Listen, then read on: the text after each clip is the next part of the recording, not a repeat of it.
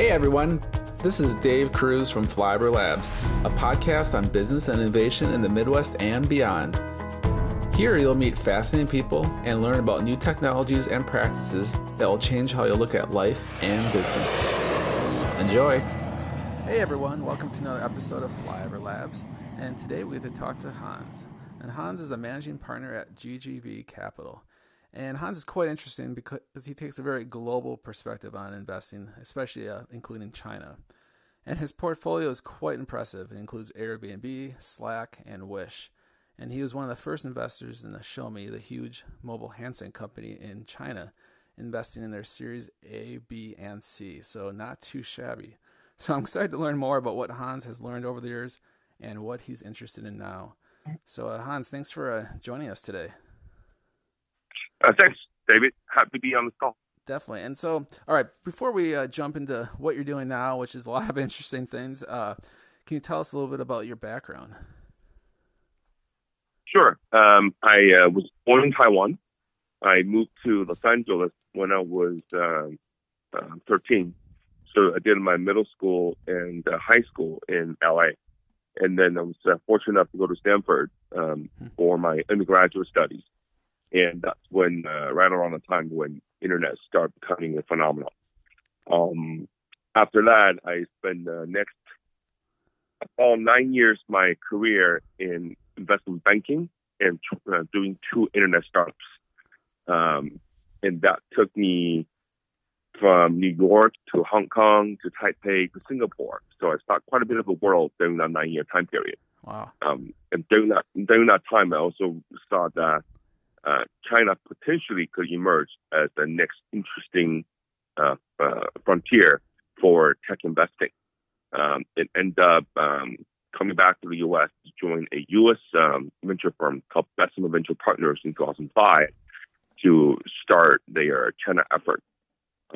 So from 2005 to now, over the last 12 years, is when I built out my venture investing career.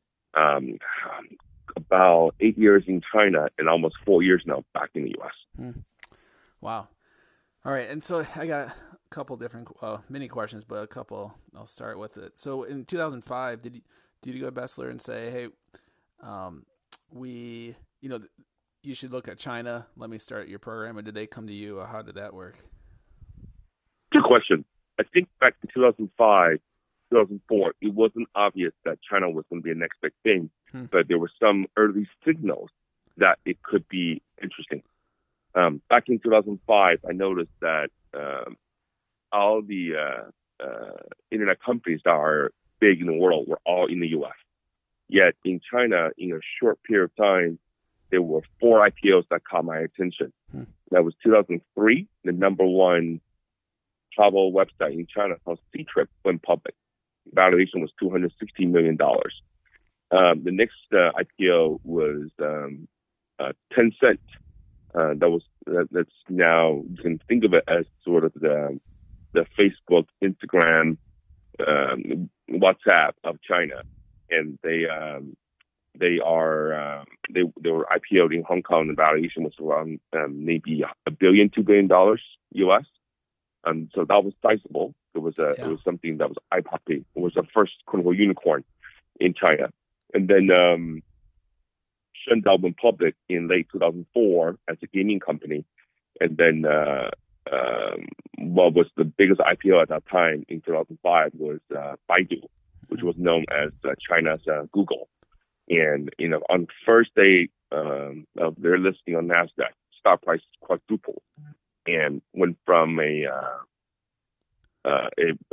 zero in 2000 to a market cap of $5 billion in March 2005.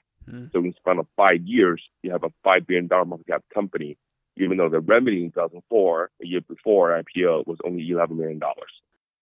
So in China, in a short span between September 2003 and May 2005, in the span of 18 months, 4 IPO happened with 2, today what we call unicorns, over $1 billion valuation.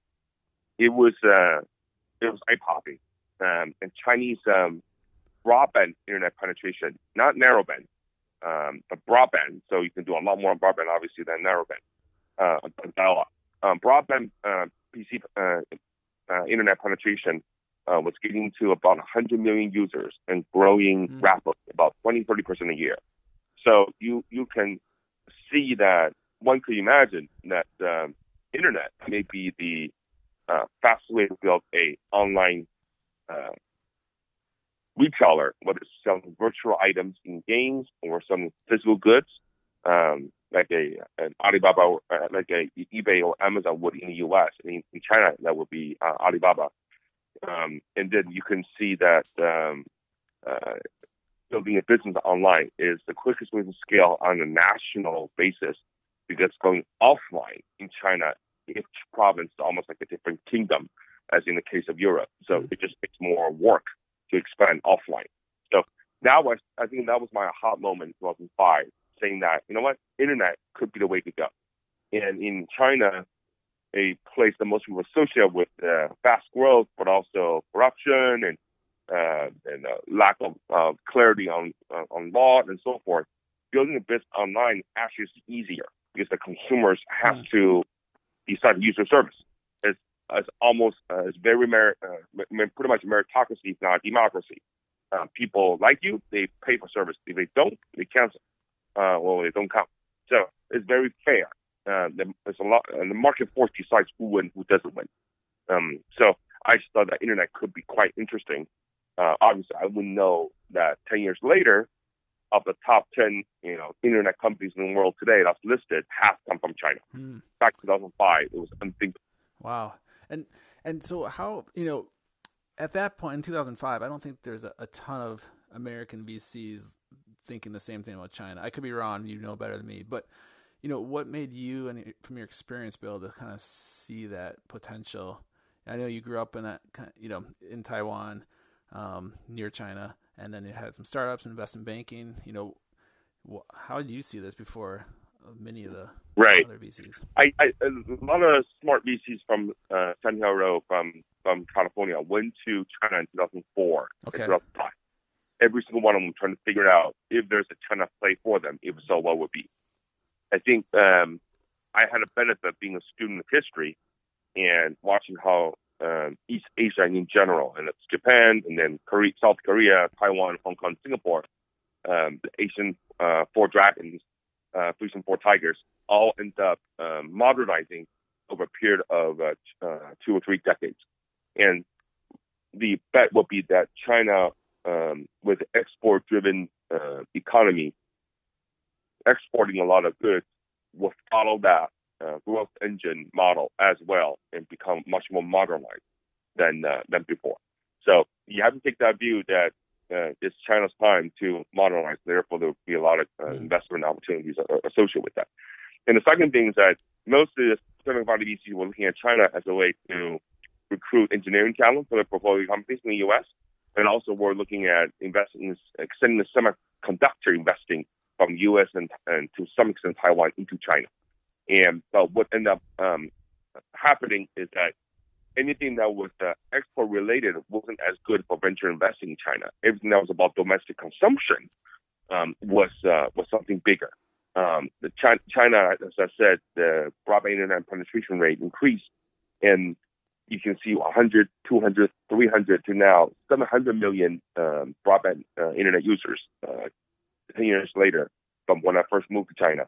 And that became a huge base for someone to sell services to them. And that was something that wasn't as obvious to VCs in Taiwan or VCs in the U.S. And I think, again, as a student in history, I love studying how continental economy emerged in the U.S. After Civil War, when you have railroads built in the U.S. in a short period of time during those 4 years. I think in the north, from 8,000 miles to 40,000 miles of railway got built. And then after World War II, highway got built in the U.S. in a big way for the veterans to work. And during those 2 construction periods, what you got was a unified national economy that's connected via railroads first and then from highways. And China was starting to build their railroad as well. So you can see that the national economy is emerging in China, and if at political stability, it could be quite interesting. That's at a macro level. At a more micro level, what I also saw was that e-commerce, I thought, could take off in China. Because my experience living in China, working for a U.S. VC firm, was that shopping offline was a terrible experience. You buy something, as soon as you bought it, it's yours, even before you leave the store. And most of these offline enterprises were government-linked, run by state-owned enterprise. So the service level wasn't great. The employees can work there forever. So they didn't care whether they provide the customer service experience or not. Whereas someone like Alibaba was beating eBay with their free model. You can see that users want to spend time on it, buy from other sellers, because the alternative is getting nothing in the offline store with terrible service. So despite the fact that initially people had to wait 3 weeks, 4 weeks for shipment, they will only buy and try on Alibaba's Taobao and then Tmall later. And in that process, what happened is that as the more people use the service quality improved. And given that in China there was no credit card, there was no any sort of online payment, independent online payment company, Alibaba had to invent their own payment called Alipay. And what Alipay did was that in order to solve the lack of trust issue between buyer and seller in China online, it functioned as an escrow service. So if you wanted to deposit, $100, $20 in there, and you you buy something, you don't have to worry that the guy doesn't ship it to you, because the money you pay them sits at Alipay as a third-party escrow service. And only once you get your good, and within a week you don't complain about a good, would your money be released to the seller. So you didn't have to worry about who the seller was, whether he or she is trustworthy or not, because your money is safe with Alipay. And as a seller, you don't have to worry that once you ship your good, the buyer wouldn't pay you, because the money is already there in the Alipay escrow service. So that replaced the need for having a credit card, as is the case we would do in the U.S. with PayPal and credit card, in order for online payment problem to be solved. And then shipping was a problem originally. There was no UPS, there was no FedEx, there was no DHL.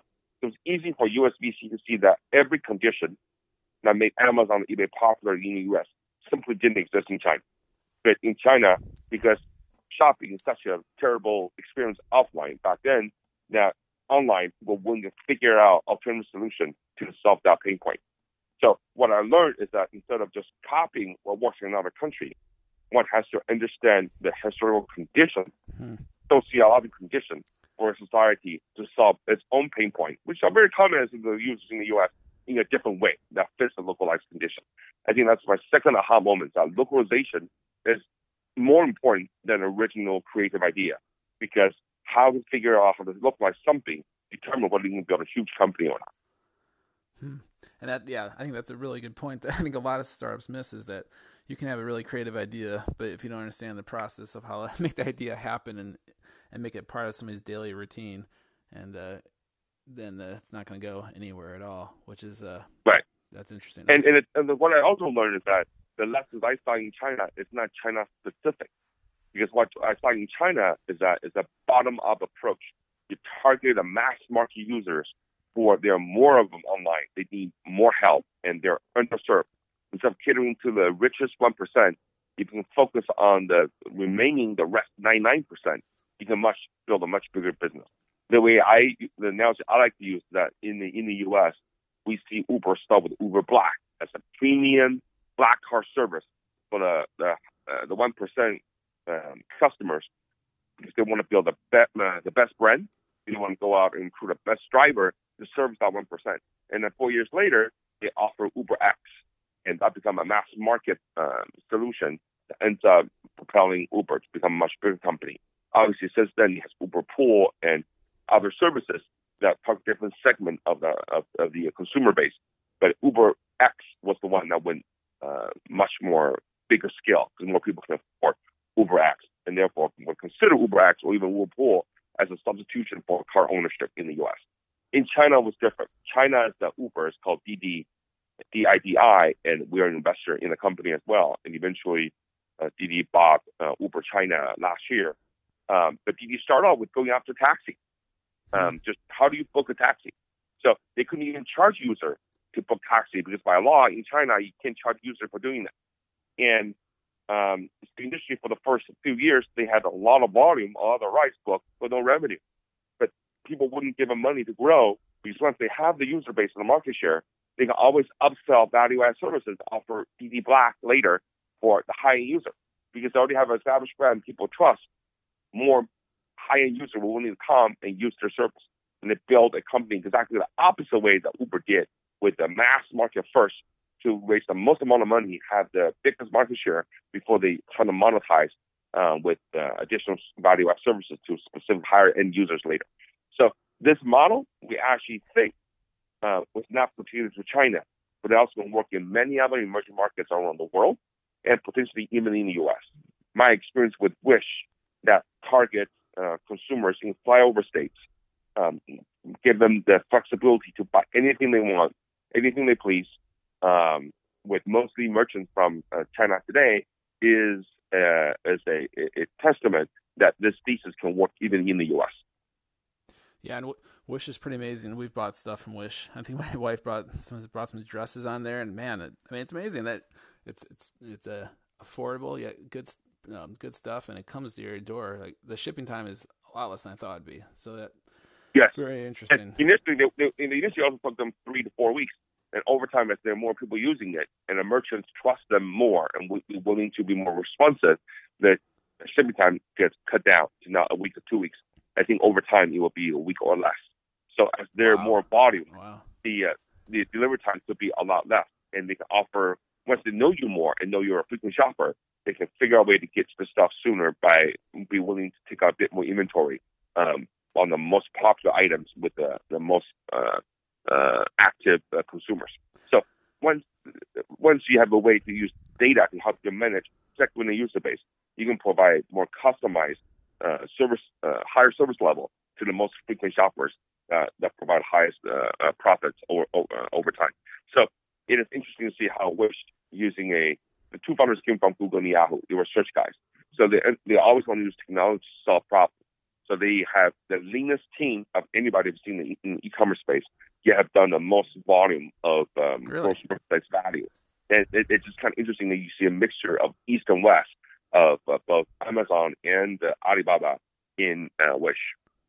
How lean a team is it? Do you know? Or well, you probably do know. I don't. Maybe you can't disclose it. I'm curious now. I think what I can say is that the number of employees is in the hundreds, not in the thousands. Wow. Yet the gross merchandise value you're doing could be counted in billions a year. Wow. Okay.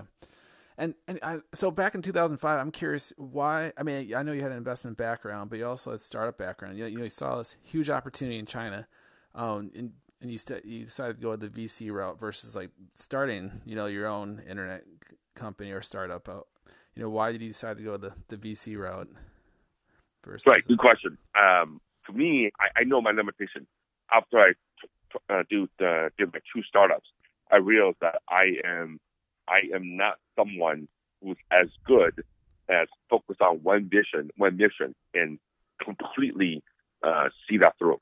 I have a wider range of interests, much more interested to figure out how technology affects society, and therefore how do you come up with a better solution that's both disruptive at the same time accretive to improve the utility factor in society.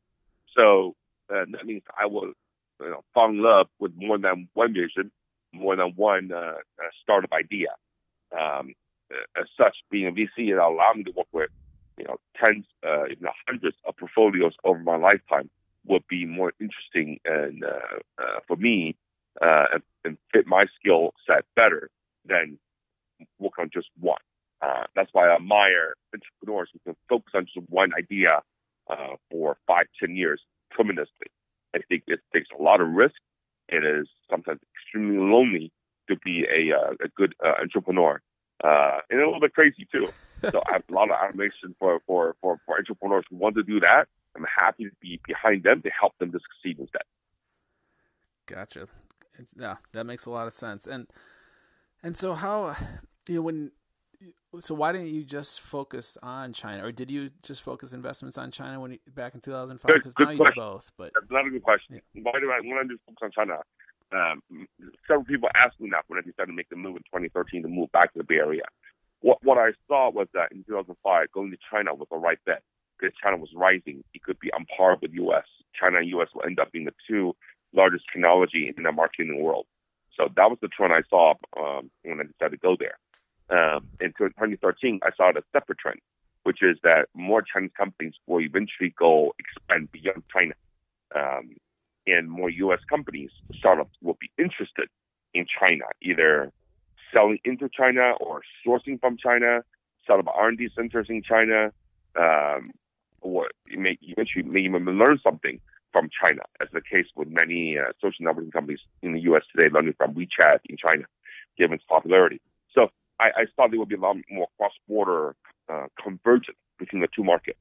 And since I've already been in China for 8 years, I thought it would be the best way for me to be useful and helpful to my portfolio companies is to come back to California while maintain linkages in both markets. So right now I go to New York probably 6 times a year, LA 4 times a year, Seattle twice a year, and also go to China 6 times a year. Wow. So each month I'm either in New York or China, basically. And there's always something going on. And I think over time, I'll probably end up going to different cities in Texas and Midwest. Even if I don't go there frequently directly, I think many of my portfolio companies in the U.S. will target users in the South as well as in the Midwest. Basically, anywhere we think they're underserved consumers, we think that it will be very interesting to have servers on target towards them. And I think something else came along that caught my attention in 2013, 2014 is that with the arrival of millennials, there were more similarity between millennials in U.S. and China and around the world than they are between the millennials and their parents. Meaning that someone in a millennial in New York, in Austin, in Beijing, in Shanghai have more shared values and more shared tastes than they are between the millennials and their respective parents in each culture. And that was a sort of insight or a intuition that I followed when I made investing. That's why you can see somebody like Wish can scale globally outside of China so quickly.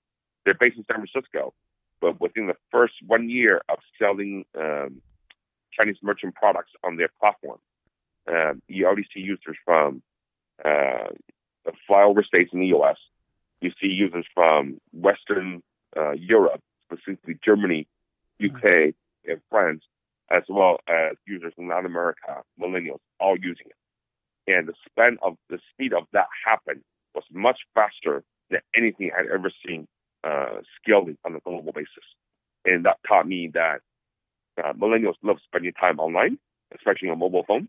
They love to swipe right, swipe left, just check out what's going on, and would be very quick with dispense their opinions on any product. Doesn't take a lot of time to make decision and have opinion of their own. And that is a global phenomenon, not a U.S. specific or China specific phenomenon, which means that companies that are focused on mobile first can build a global first company targeting millennials. And the price point for the millennials actually is a lot cheaper than otherwise. Therefore, that a lot of talent in the U.S. that's good at branding, storytelling, and so forth could be now tailored towards the UberX product without needing to wait for 4 years before showing up with UberX. They can start with UberX from day one. And that, to me, is super exciting. Interesting. And are there certain areas that are really excited about? I mean, e-commerce has definitely been a theme in consumers. Where you think that could be right for disruption in the United States, where you're focusing more on the masses instead of the high end? And then all these are millennials focused. I think for TGV, we manage close to $4 billion in investment both in the U.S. and China. The portfolios are roughly evenly split. We have 6 partners, plus another roughly 10 investment professionals. And we divide up our team into 3 buckets, 3 sectors, and each sector has a global practice. Can do investment both in the U.S. and China.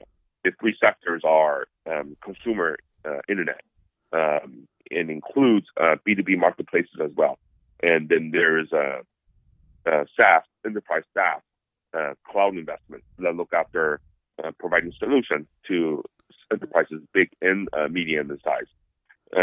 The third practice that's in frontier tech that's looking at AI, machine learning, VR, AR, anything that use a hardcore technology to solve a national or global problem. So those are sort of three practices we have, with some other additional minor practices underneath. But this three is the three big buckets. And so we think that these are trends that will be significant over the next 5-10 years that we need to capture. Specifically within consumer internet, we think that targeting millennials on a global basis can allow you to build a global company from day one. And this permeates from social networking to e-commerce to building e-brands, as well as building marketplaces that make it more efficient and collapse the supply chain of a lot of offline economy verticals. For example, in travel, Airbnb is affecting how hotels run the business.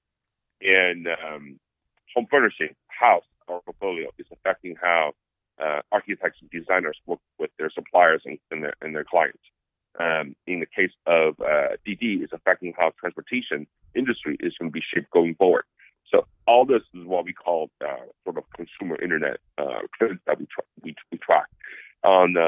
In the case of SaaS enterprise, we think that more and more cloud-based software solution is going to change the world and enable small, medium companies to compete against big enterprises and make them more efficient and leverage internet to scale much quicker with less amount of money.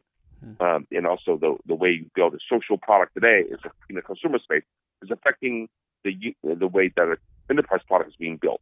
That it's going to be easier to use enterprise product, with the same way you play with Facebook, Insta, or Snapchat. You look at how Slack, it is a very consumer-friendly product, yet it's used for corporate use. And they scale much faster than any corporate SaaS ever before. We think more companies like Slack, and more products in Slack will be built for various segments within the enterprise space. And obviously, frontier tech, it combines hardware, software, and services all into one. And we think that something like Alexa or Echo is going to be a revolutionary product. Dajiang DJI from China is the number one drones company in the world. And what they're doing in the consumer space and down the road in the industrial space are very interesting and exciting. So across the board, these are the trends we see. And obviously, we think that digital health or healthcare in general over the next 10 years will be much more effective in the way the IT industry has been over the last 30 years. So we started investing in digital health as well to study that trend more. Interesting. I think I use the majority of your portfolio companies at some point. Houzz, Airbnb, Wish. You've mentioned so many that I use some like Houzz. I've now look at almost every day. So same here. Yeah, it's both inspirational, give you new ideas, exactly, as well as aspirational. Yeah, it makes you want to work harder to make your house better. It's true. There's a lot of eye candy. I know. Every time that comes in my inbox, I'm like, ooh, what's it going to show me today? It's terrible and awesome. No, I mean it's terrible in a good way, but right. I love it. I know what you mean. Yeah. So and I think we're kind of running out of time, but I mean, speaking of inspirational, it's fun talking to you because I just love your vision and your thesis but I'm really curious, like with Wish or with like Show Me, like you're meeting this team, at what point do you know they have something special? Because how early did you invest in Wish or Show Me? What did they have? Did they have much? Like how do you know they're going to be able to? This is the question I'm always curious about. Everyone, it's just it always, how do you know? Yeah, exactly. That's right. It's one thing to write a small check, $50,000, $100,000 to participate in like 100 companies, and one of them ends up being Wish Pachani. Yep. That's one way to invest. That's not how we invest. With Xiaomi, it was unique. I got to know the founder, Lei Jing, for 3 years before he decided to do his second startup. He was at his first startup, Kingsoft, for 18 years before they went public. And then he took time off for 3 years to invest as angel investor. because he was interested in figuring out what is the next big trend. So he's investing exclusively in social networking in China, as well as mobile internet services and e-commerce. And those happen to be the three trends I like in the consumer internet space at that time in China. So we clicked, we co-invested together. And in the process of seeing him doing that, you can tell he's edgy, thinking about what to do next. So when he decided to do his next startup, he decided it would be something that can do all three, capture all three trends, but bigger. And that's to build his own smartphone. And the way that we'll sell a smartphone or market a smartphone, introduce a smartphone, is going to be a very social networking way, in a way that allow users who want to talk about his phone and introduce phones to each other. He wants to sell the phone over the internet because he thinks e-commerce is much better than building a business than doing through offline retail and bypassing the middleman and pass on the saving onto the users. He knew that he wanted to build something that was going to be able to provide a lot of mobile internet services beyond just the hardware phone. He thinks of the company as a data company, not a hardware company. So the way he thought about how he's going to approach and build something that's disruptive and make the price so affordable, a lot of users can buy a spec that's comparable to Samsung, comparable to iPhone, but at a much cheaper price because it's sold directly to them. He's not sharing anything with the middleman. He's not putting any money on marketing because the price will be so affordable, people will naturally be in awe, talk about it, and market it for him for free. And guts and the experience he had from running internet companies earlier to give him the comfort to try this revolutionary model was something that most people just wouldn't think is possible. But for someone like me, who spent so much time with him and loved the three trends that he has been investing, I was naturally very gravitated and inherently believed that his model could work in China. And no one else had a combination of his experience to make that model work. So if you can see the intersection of a great idea that fits the competitive landscape at a time, no one knows how to do it. This entrepreneur and her team is uniquely positioned to make it work. Then you have more guts to bet on something that's completely disruptive. And someone told me for Xiaomi to work back in 2010, Motorola, Ericsson, Nokia will all have to fail for Xiaomi to work. And back in 2010, 2009, it's impossible to imagine that to happen. But if you believe that his model makes sense, because you see how it happened in online gaming already, you've seen it happen on online commerce already, you have seen it happen on online social networking already, you think that, hey, this model could be disruptive to the next one, which is smart headphone. And obviously, since 2010, iPhone, Xiaomi, Samsung had been Huawei had been the four biggest winner of that space. And now you don't hear Nokia, Motorola, Ericsson as much these days.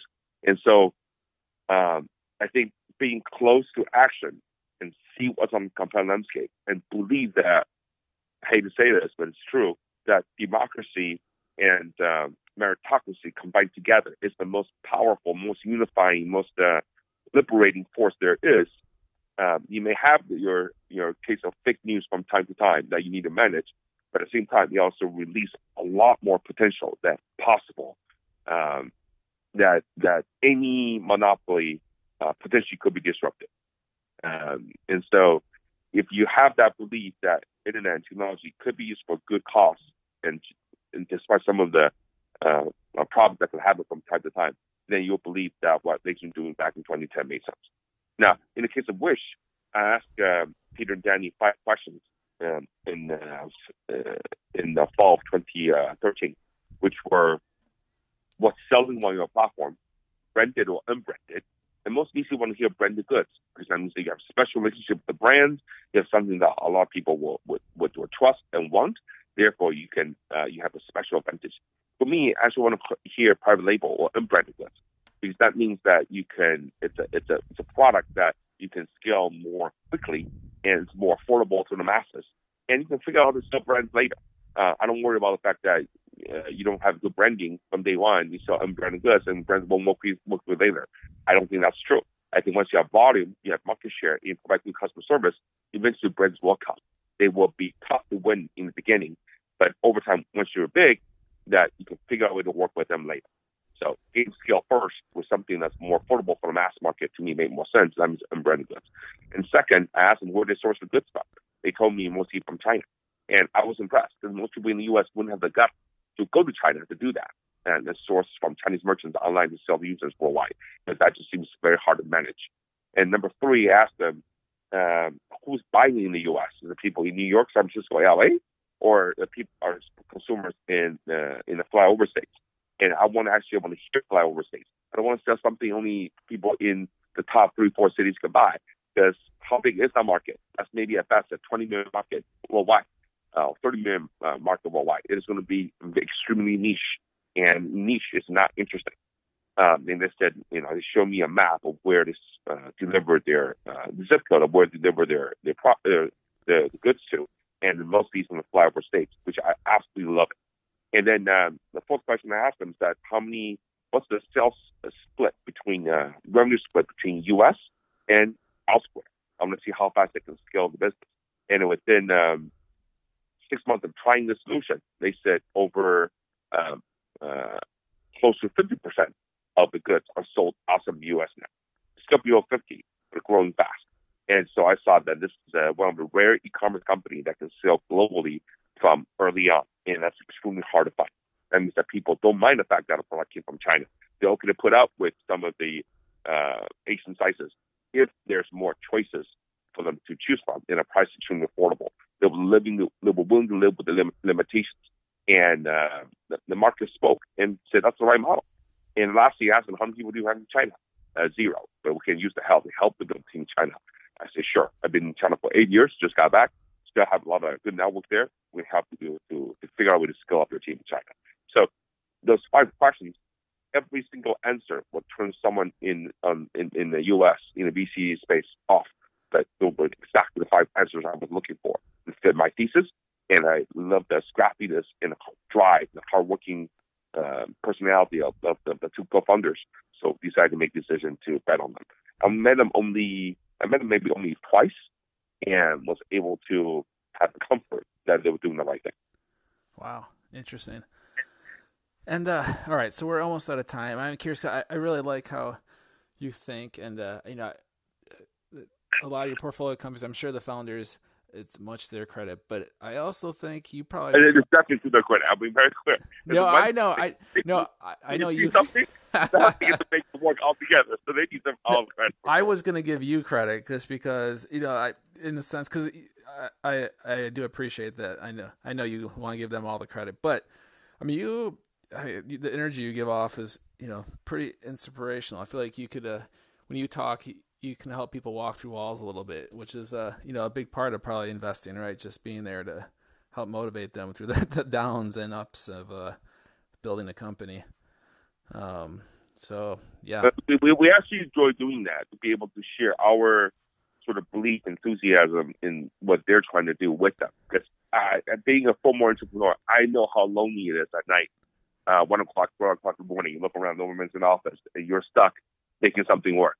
And you know that if you don't make the right decisions, 50, 100 people's lives and their livelihood and family will be affected. So we know how hard it is to do that. So we try to find ways possible to support them. We don't make investments lightly, but once we do, we're committed to help them to succeed. I think it's important for the VCs not to get too carried away with their own role and impact. But we have to be someone that can, cheer around and support our. Makes sense. And all right, so I know we're pretty much out of time. Do you have time for 2 shortish questions? If you don't, that's fine too. Okay. Well, one of them is, I'm curious. You probably have seen a lot. What have you learned from the companies I was going to say failed investments. What I have learned is that.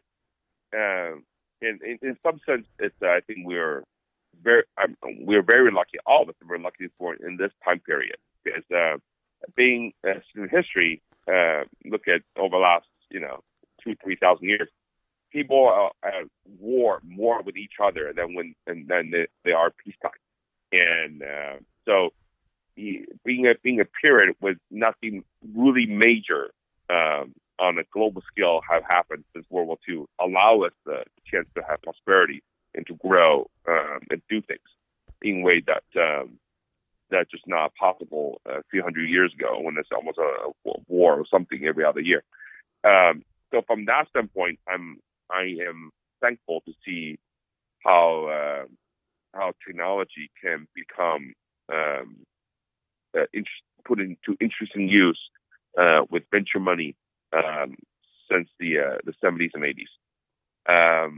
But we shouldn't take that for granted.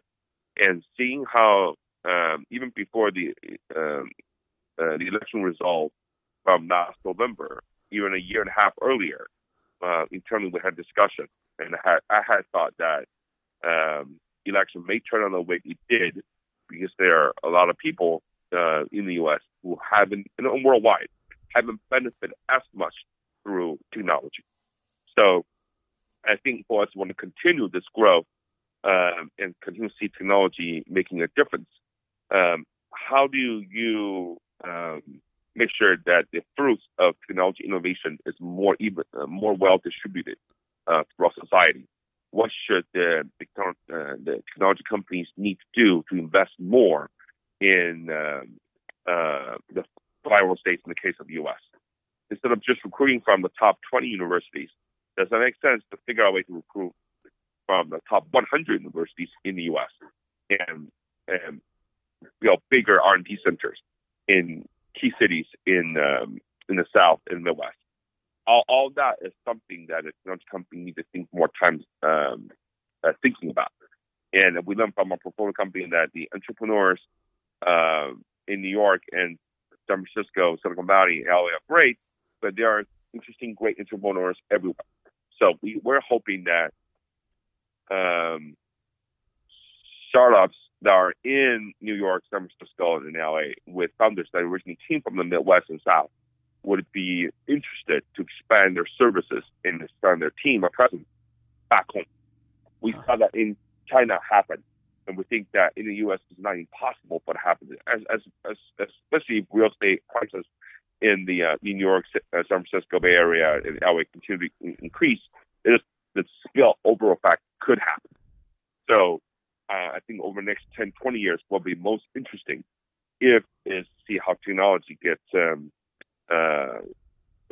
diffused throughout society, and more startups come out and happen in more than the few clusters we're in today. I think that will be the single most determinant as to how much more prosperity we can enjoy as a society. So I think that is something that an issue I care about. I look at. I think someone calls it the former founder of AOL calls it the rise of the rest. And I think there's definitely some merit and truth to that. And from looking at Wish, I can definitely see that it is possible and doable. Well, of course, we like that since we're based in Madison, Wisconsin, one of the flyover states, and we think we have some good stuff going on here. So, yeah, I like that vision. And yeah. And I think you'll take more someone from Wisconsin who has worked in Silicon Valley or New York ends up going to go back. Yeah. One of the people we met at CMU, Carnegie Mellon in Pittsburgh, I think it's Professor Andrew Moore. He's now running computer science school in CMU. He was at Google for 10 years. When he left CMU, a lot of people were disappointed because he had chosen to go to Google. But now, after he made it in Google for 10 years, he went back. Now that with the knowledge and network that he has, he can be much more beneficial to the CMU community in Pittsburgh. It's almost the case of like LeBron James. He had to leave Cleveland to know how to win, and once he went back and did the impossible, brought Cleveland a championship. I think the same kind of sort of trend analogy could be applied in the tech space as well. Oh, I like it. All right. And all right, so last question. You seem, I'm curious how you keep learning and what you read. I mean, you seem like a man of history, and which I like. But yeah, what do you find yourself reading to get new ideas, or just it could even just be for fun too? I think that any idea that eventually needs to take off and become something big has to fit what the society needs. Therefore, as much as I read about what's new and check out the different tech blogs and look at what are the new gadgets and so forth, I still come down to enjoying reading history about technology diffusion, technology adoption. So any business books or history books, that's about how do you take the new idea and make it for mass market, attract me. So things from how to cross the chasm that Geoffrey Moore wrote back in the 90s to what books like The Outlier, Tipping Point, Blink, written by Malcolm Gladwell. Yeah. That's right, Gladwell. And to Black Swan. These are things I constantly read and help me to recognize patterns. And in general, I guess, like I said, I love reading history. So modernization, anything from the late Middle Ages, Renaissance period, to the modern times in Europe, in the U.S., in Japan, in China, in Russia, or India, attract me. So I think once someone has more of a historical perspective looking at things, you don't just focus on what's happening tomorrow. You focus on over the next 3, 5, 10 years, what should happen, what could happen, and what would better society if it does happen. So how do we go back and figure out how to go from point A to point B as a result? That's how I think. It helps me to recognize what could be the next big thing quicker, sooner. Interesting. All right. Well, Hans, I really appreciate your time and thoughts and your energy. And yeah, it was awesome getting to hear about your experience and your vision, like way back in 2005 and what it is now. So really appreciate your time and coming on the show. Sure thing. I enjoy your questions. When you first emailed me the questions, I was impressed. So happy to do it. Okay. Sorry it took a couple of times to make this work. No, I'm glad we finally connected, and I'm excited to kind of follow your career over the next 10, 20 years. So definitely hope things go well, and appreciate it. And sure thing. And thanks happy for to chat with you. Definitely, and thanks for giving multiple shout outs to the flyover states too. That's good. But I believe it's so easier. That's right.